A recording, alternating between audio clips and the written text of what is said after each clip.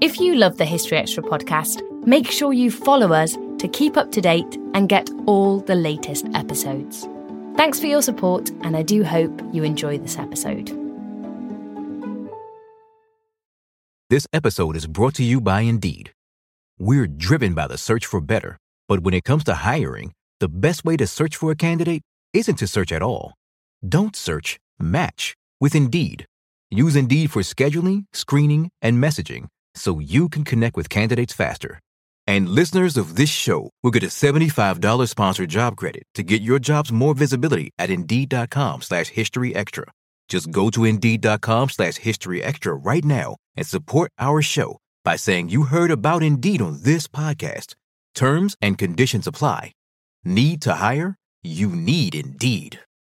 Another day is here, and you're ready for it. What to wear? Check. Breakfast, lunch, and dinner? Check. Planning for what's next and how to save for it? That's where Bank of America can help. For your financial to-dos, Bank of America has experts ready to help get you closer to your goals. Get started at one of our local financial centers or 24/7 in our mobile banking app. Find a location near you at bankofamerica.com/talktous. What would you like the power to do? Mobile banking requires downloading the app and is only available for select devices. Message and data rates may apply. Bank of America N.A., member FDIC.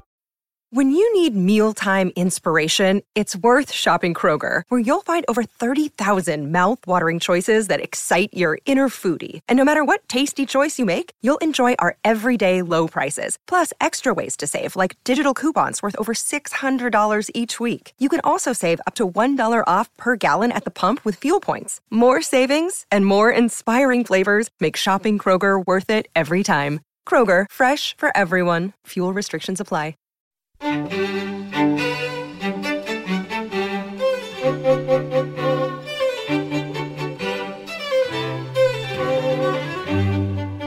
Hello and welcome to the History Extra podcast from BBC History Magazine, Britain's best-selling history magazine.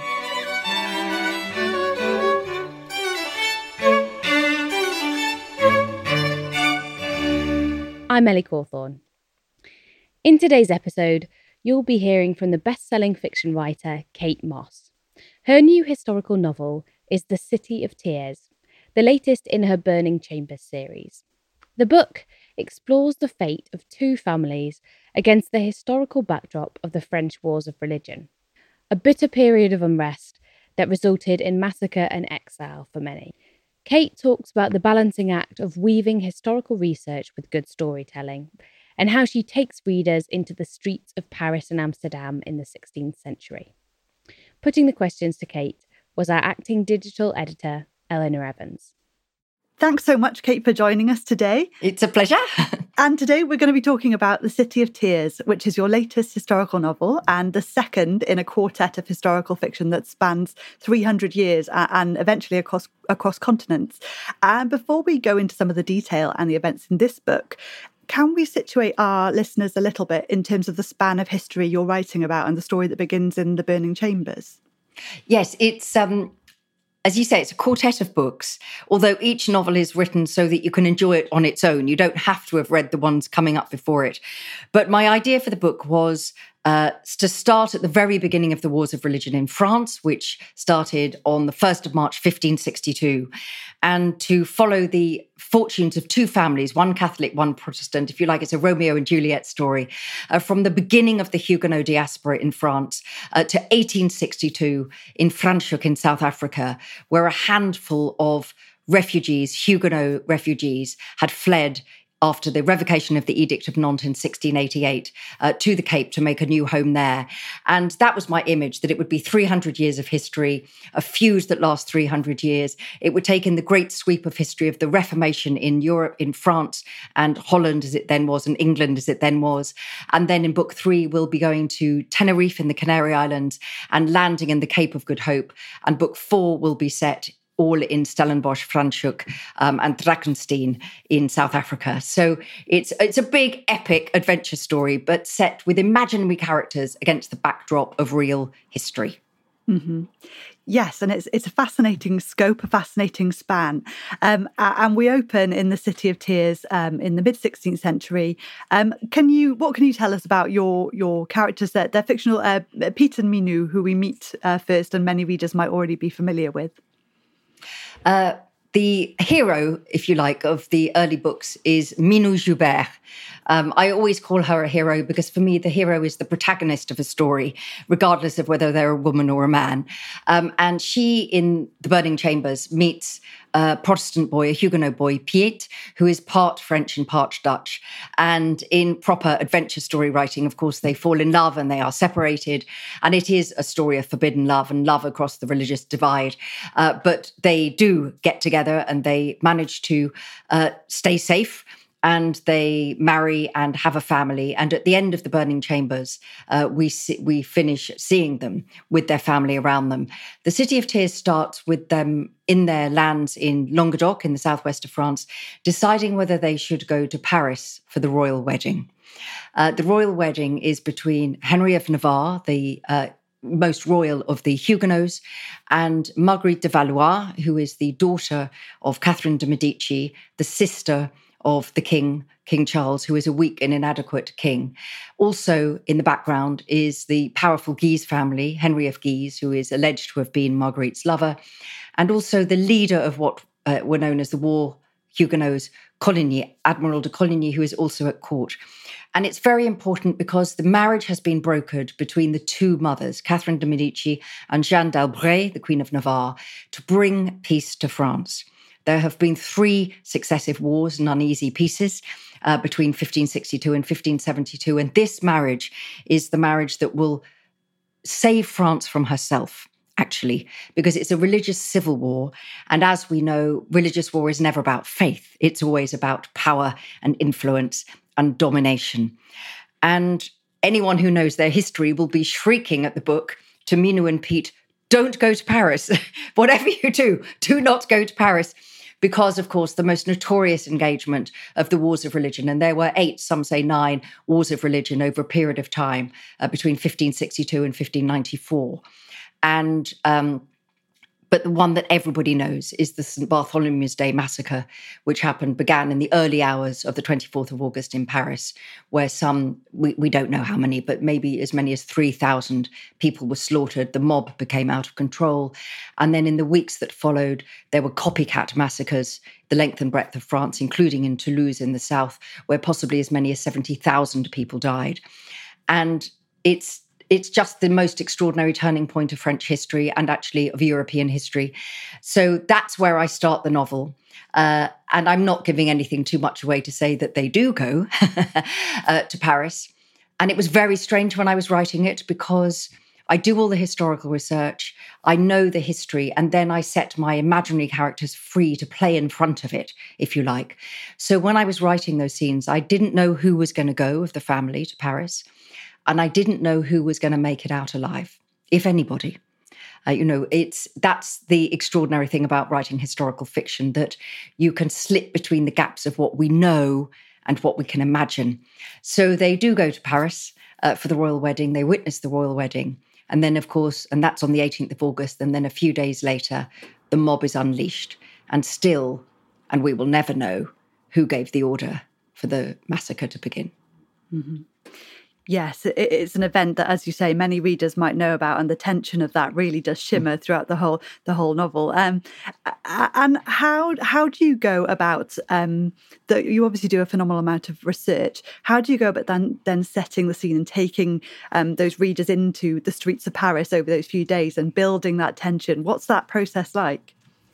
Well, firstly, it's so much fun. If you love history, which I do, and you read history both in its fictional form, but also it's the non-fiction historians writing particular biographies or histories or whatever. It's so much fun to deep dive into periods of history that you know something about, but not in any great depth. The key thing, I think, with historical fiction is this, that my job is to tell a gripping story. I'm a storyteller. I'm an adventure writer. The City of Tears has the many attributes of a thriller. It is a lost child story. It's a missing child story. And so all of those things are what have to be at the forefront of the story. So the research must be gently worn in the background so that the reader feels completely immersed in the streets of 16th century Paris, which of course are actually the medieval streets of Paris at that stage. And they feel at home and they feel that they can trust what they're reading so that their emotions can be engaged by the characters. Because where historical fiction is so powerful is that people are removed from reading something objectively about a massacre to rooting for the characters they've come to love, one hopes, and indeed the characters they've come to fear in this particular situation. So I spend a huge amount of time after my book research, as I call it, when I've been in archives and in museums and in art galleries, reading all the history I can lay my hands on, American, English, French, German, whatever it is of the period. But once I've done that, it's about walking the streets. Because the thing that brings it to life, I think, is knowing that actually Paris in 1572, you could walk from one set of walls in the west to the other set of walls at the Bastille in the east, and it would take you about 20 minutes. So that it was small. It was the biggest European city, but it was so small. Those things make a difference because then you understand how it was possible for every gate to be shut, for chains to be dragged across streets to bar them, and basically trap people inside and massacre so many people. Because before you think, well, why didn't they... How didn't they get away? And of course, another thing that you forget is that even people who went to sea, that in those days, many people could not swim. So a lot of the people who died drowned, were driven into the Seine and drowned in the Seine. So for me, what is important is the texture of life. What do the clothes feel like that the women wear? Do the men have beards and moustaches or are they clean shaven? How do you tell the difference in the street between a Huguenot and a Catholic? And of course, actually, that is their clothing, marks them out. The Huguenots are in quite austere black with sometimes a trim of white ruff and cuffs. The Catholics tend to be much more gaudy and decorated. And the court is seen as quite a decadent court, quite a sort of corrupt court. And so there's a great deal of there are monkeys as pets, there are jewels, the men have very long hair. So all of these things are what I feel for myself as a researcher, and then I hope for my readers, bring the world that Minou and Pete and her daughter Martha and that little Jean-Jacques and all of the family, and indeed their enemies, walk through to life, that you can picture them in your minds, walking those streets, whether it's the Rue de Louvre or whether it's standing outside Notre Dame or Sainte-Chapelle, any of these places, you see it through their eyes and how they would have felt at the time. Absolutely. It's so vivid. And I wanted to ask about the City of Tears. The title refers not to Paris, but to Amsterdam, where another large part of your novel takes place. And can you take us into your research in that city in particular, and perhaps the differences in religious toleration in the period that you're looking at? Yes, it was fascinating to be able to immerse myself in the character of two completely different capital cities, if you like. Although Amsterdam wasn't really the capital city. The Netherlands was yet to come, and it was independent states at this stage. And Amsterdam, in the centre of Holland, was that one Catholic city holding out, whereas, of course, Holland, alongside England, as it then was, were the two great Protestant states at that moment. And my family flee, those who survived the massacre flee, as so many Huguenot refugees did, to Amsterdam. And they were welcomed.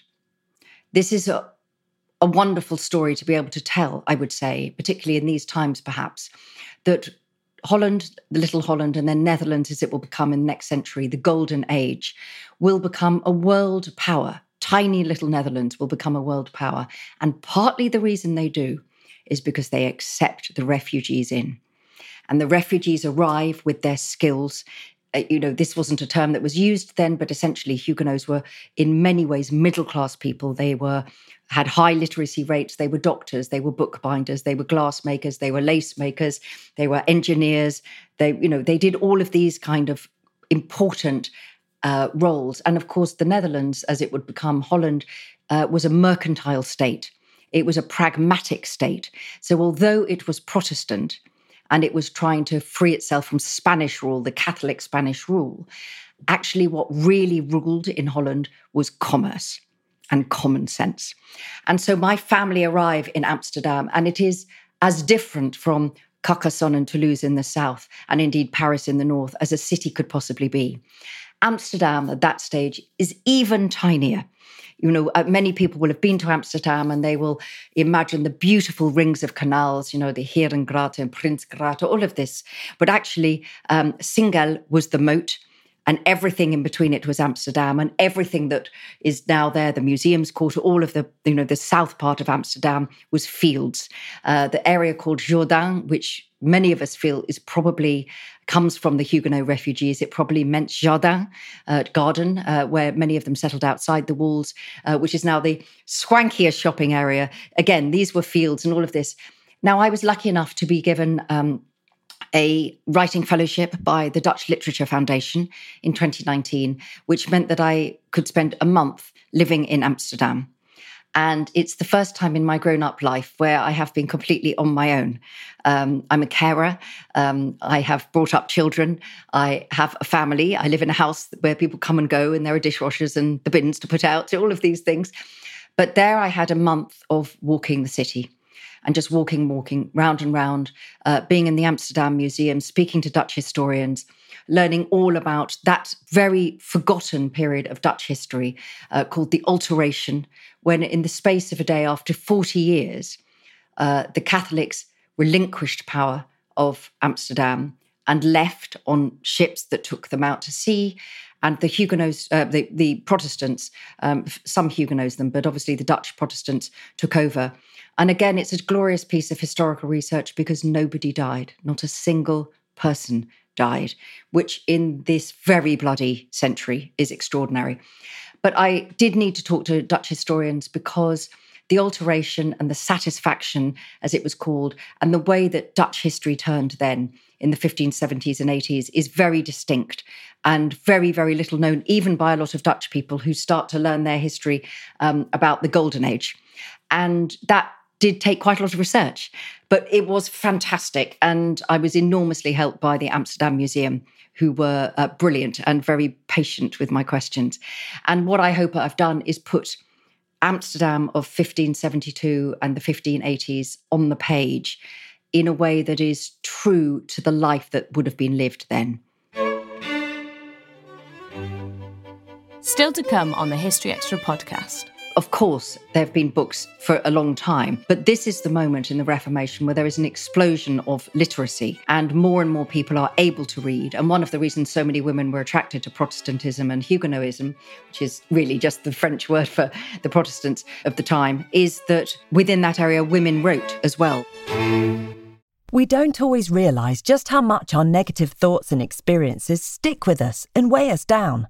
You may find your brain constantly running through a highlight reel of bad moments. That comment your friend made last week that hurt your feelings. That frustrating thing your mum does. Or that silly thing you said in a meeting.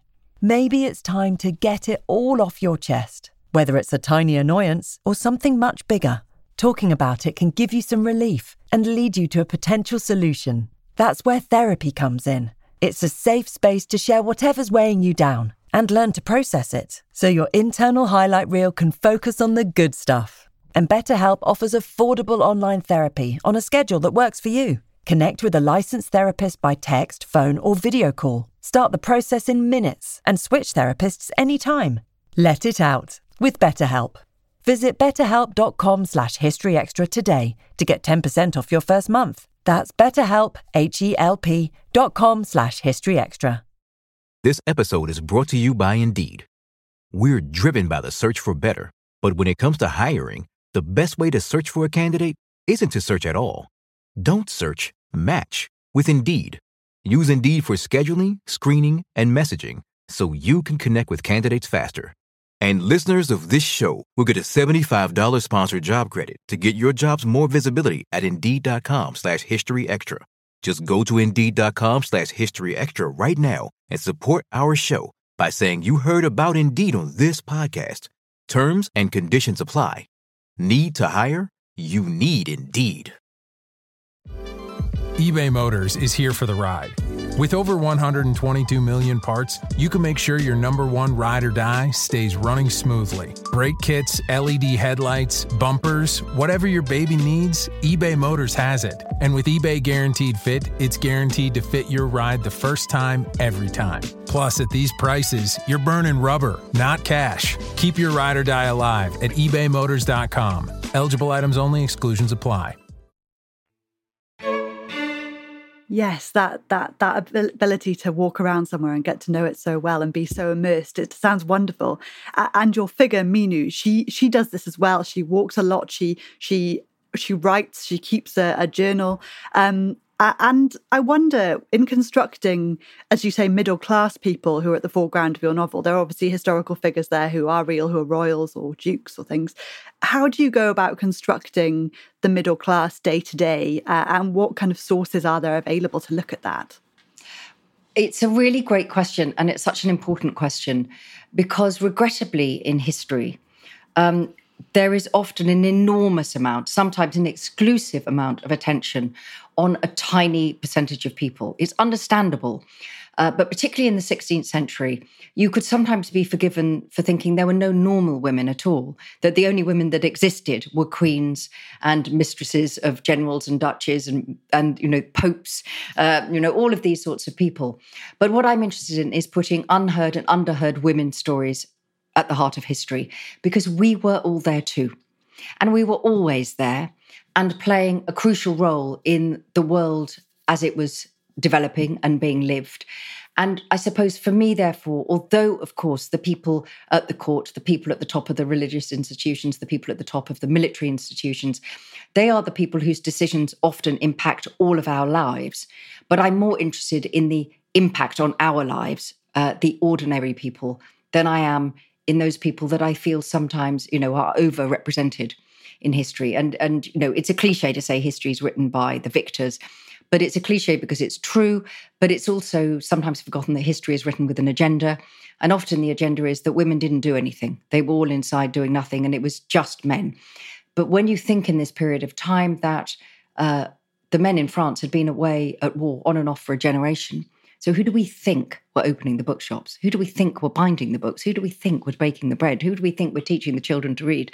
Women were equal partners in their family households. So that is very, very important to me. But as you say, it therefore takes more research. But you can find it when you look, for example, at wills. Wills were a really good way of discovering how normal households ran. So when you go into archives and you can see that a mother who has died has left her daughter her best shoes and a bag of salt.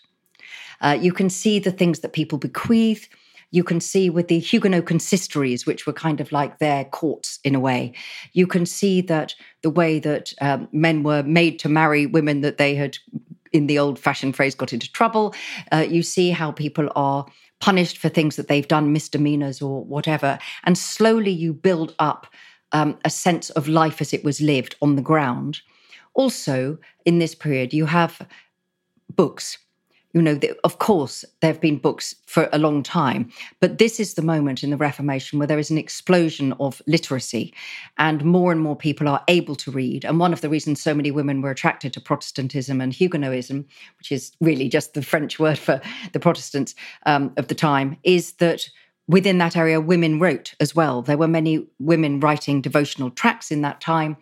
And so we can read books of the time, contemporary books, and that makes a difference. And finally, of course, it's by looking at paintings, because particularly in Holland in this period, there are many paintings of middle-class families, and you can see what they are wearing, you can see what they are eating, and they stand in stark contrast to the glamorous and lavish photos or paintings of people such as Catherine de Medici, and of course, we're about to have, Elizabeth I is there in England in those extraordinary court clothes. Nobody normally wore clothes like that. Of course they didn't. They wouldn't be able to get through a door. So it's painstaking. But I think all historical novelists must be detectives. And I think we must all also be archaeologists. So it's always looking for the city beneath your feet and looking for the the us of then, if you like, to put on the page. Okay, so you're clearly, you've done that detective work, you've done that archaeology work. Can you talk a bit more about the process of then, I guess, sifting through that, passing that down a bit for the reader? Because I guess you must find some gems that I guess just can't make it into your work, however much you would want them to. Well, I'm talking to you at the moment, and even though we're not on camera, my laptop and the microphone is on two box files, one purple and one green, good suffragette colours, and they are full of notes. I mean, hundreds of thousands of words of notes of research. A tiny fraction, an inch worth of it is probably in the book, because research only matters if it feeds your story. Research matters so that your reader feels that they can relax into your book and trust it to enjoy the story. So the minute the research is banging you on the head, saying, look at me, look how much research I've done, then you as a novelist have failed. It's very, very tough. And I'm sure there's a little bit more in there than there needs to be, because it's all historical writers will say this, that I love the research and I love the knowledge and I want to share it. But every time you feel it's getting in the way, you have to get rid of it. So that's really the key. You say, why do I need to know what the skirt what Minu is wearing and her daughter Marta is wearing? Why does this matter? Well, it matters because, can she run in it? Would it come untied? What's she got on her feet? Is it possible to run in the shoes she's got on her feet, or are they pieces of wood held on with a strap? The men, if you're going to have somebody mistaken for somebody else, well, if they're all clean shaven, that's a lot harder than if everybody's got a beard and the ruffs are very high and everybody has a low hat. So for me, it's about that every piece of research has to either feed the world of the novel or feed the story. And so when you're editing, you go through and you go, oh, I love that piece of information, but has it got a place in this story on this page? And if it hasn't, on goes the red pen and it has to go. And that's always heartbreaking. But it's never lost, because every single piece of information that you learn does nourish the story somewhere along the line. So you just have to know that it's there somewhere. Every little bit has helped, as the slogan goes. And it's obviously a region, the French region is obviously one you've written about copiously before. Many people will have read Labyrinth and the trilogy there. How did you first come to this history and Southwest France? What's the connection there for you? Extraordinary piece of luck and happenstance, actually. In 1989, my wonderful mother-in-law, who lives with us, who is 90 now, she retired from teaching, and my husband had lived in Paris, and we thought we would pool our very limited resources and try and buy a little bolt hole in France. And my mother-in-law had a friend who had a friend who had a friend who was twinned with an estate agent in a city called Carcassonne in the southwest of France, which I had never heard of. But yet, they went and they bought a tiny little house, the same little house that we've got still in the shadow of the medieval city walls in 1989. And I went there for the first time later that year. And I walked through the modern town, the Bastide, which is where Minou and her father, Bernard Joubert, have their bookshop in the burning chambers. And I got to the Pont Vieux, which is over the River Aude, and I saw for the first time the medieval citadel, 52 towers and turrets ahead on the hill on the other side of the river. And that was it. It was a coup de foudre. I just fell head over heels in love. And there was no question of writing about it at the time, but it was more, I just thought, oh, I belong here. It was a really visceral feeling. And out of that, I just wanted to read and learn everything about the history of the region. And it's a place, and this is what's reflected in my books, where I think that mystery and history and landscape meet.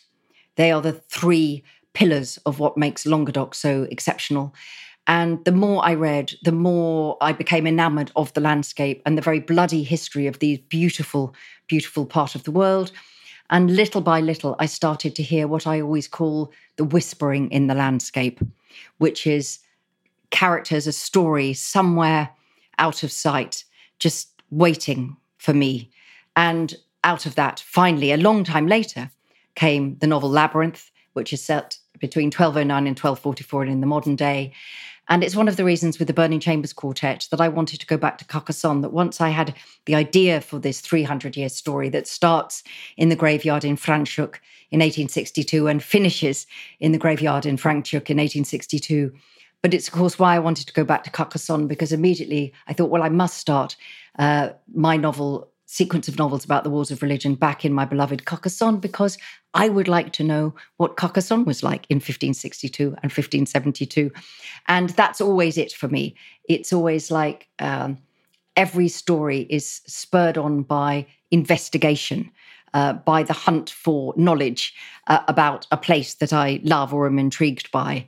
And it's like building a stage set. And once the stage set is built, the characters come. That's how it works. Fantastic. And you mentioned that the next volume will take readers to Tenerife. How much can you say about that? Have you done the research yet, or is it a little bit affected by everything the world is experiencing right now? It is an extraordinary thing, but again, a great piece of luck that this time last year, I made the decision, even though I didn't have very much time and it felt a very wasteful amount of money, to go to Tenerife for a week and then to South Africa for a week. And I thought, this is daft. You know, you need to go later in the year when you've got more time and you can really embed yourself in the places and the landscape and the research. But I went. You know, we went on a family holiday to Tenerife in January, and then my husband and I went to Franschhoek, which is a town I know well and have been there several times for research, as well as to be part of the book festival there. And we did it. And thank goodness I did, because I have been able to start book 3 and develop on that story. And I would have found it very hard to start without having done the research I did last year. Discerning listeners will notice that there is a wine theme here. And that indeed is true, because one of the things that intrigued me about the Huguenots that arrived in the Cape is that they were partly invited by the governor of the Cape at the time, the Dutch East India Company, to go and plant vines. And although there was a small South African wine industry in the 17th century, the arrival of the Huguenots was the thing that really started to boost it. And it was deliberate to go and plant vines so that wine could be made in South Africa, to be shipped to their, as they were called then, of course, colonies in the Far East. Now, I then, doing a piece of research, noticed that a lot of the people who sailed from Amsterdam on the ships, from Amsterdam, Rotterdam, Ghent, did stop in the Canary Islands. And I love the Canary Islands. And they then discovered that Tenerife was one of the biggest wine producers in the 17th century. Many of the wines mentioned in Shakespeare are Tenerife wines. And it still is what, the French would call an appellation contrôlée. They still have 5 distinct wine regions. So I was there doing that research. And then, of course, arriving, the end of book 3 will arrive finally in the Cape of Good Hope. And that is now the area that we think of, the winelands, of course. And I will be going to Stellenbosch, to Paarl, to Drakenstein, and finally into Franschhoek itself.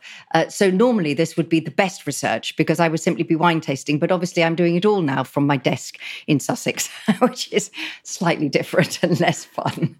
Well, here's hoping at some point in the future there can be some more research twinned with. And is there anything else you'd like to tell readers about the City of Tears while they can... So one of the things that I wanted to do with the City of Tears, it's a heartbreaking story. It is a story of a lost child. It's a story of being a refugee, being forced to flee. But it is, I hope, for people, a thriller and very exciting. But one of the things I wanted to do on the back of it, times are tough for everybody at the moment, was do something more positive. And so we are launching, as part of the publication of the City of Tears, a campaign with the hashtag Women in History, asking people to nominate a woman in history that inspires them, that they think should be better known, that they just simply want to shout about, if you like, because I feel that we all need to celebrate. And there are many extraordinary people in history. In the City of Tears, I have 2 extraordinary women who are real, Catherine de Medici and Jeanne d'Albret, but I also have my imagined characters. And I asked various other authors to recommend their one woman that they would nominate. So Bernardine Evaristo nominated Mary Seacole, Lee Child nominated the common ancestor, Ken Follett nominated Emma of Normandy. Many extraordinary people from all over the world were nominated. So anybody listening who would like to join in, it's happening mostly on social media with the hashtag Women in History. But just nominate a woman that you would like to include, and we will be gathering them all up together and publishing a gallery of these incredible women to celebrate right back in time on International Women's Day, the 8th of March in 2021. Just to say that novels are great. They keep us company, they connect us, they join us together. But let's also raise a glass to the real extraordinary women out there in the world who have made all of our lives what they are today. That was Kate Mosse. The City of Tears, the second novel in the series that began with The Burning Chambers, is published by Pan Macmillan and is out now. Thanks for listening. This podcast was produced by Ben Hewitt and Jack Bateman. Join us tomorrow for an episode on everything you wanted to know about daily life in ancient Egypt.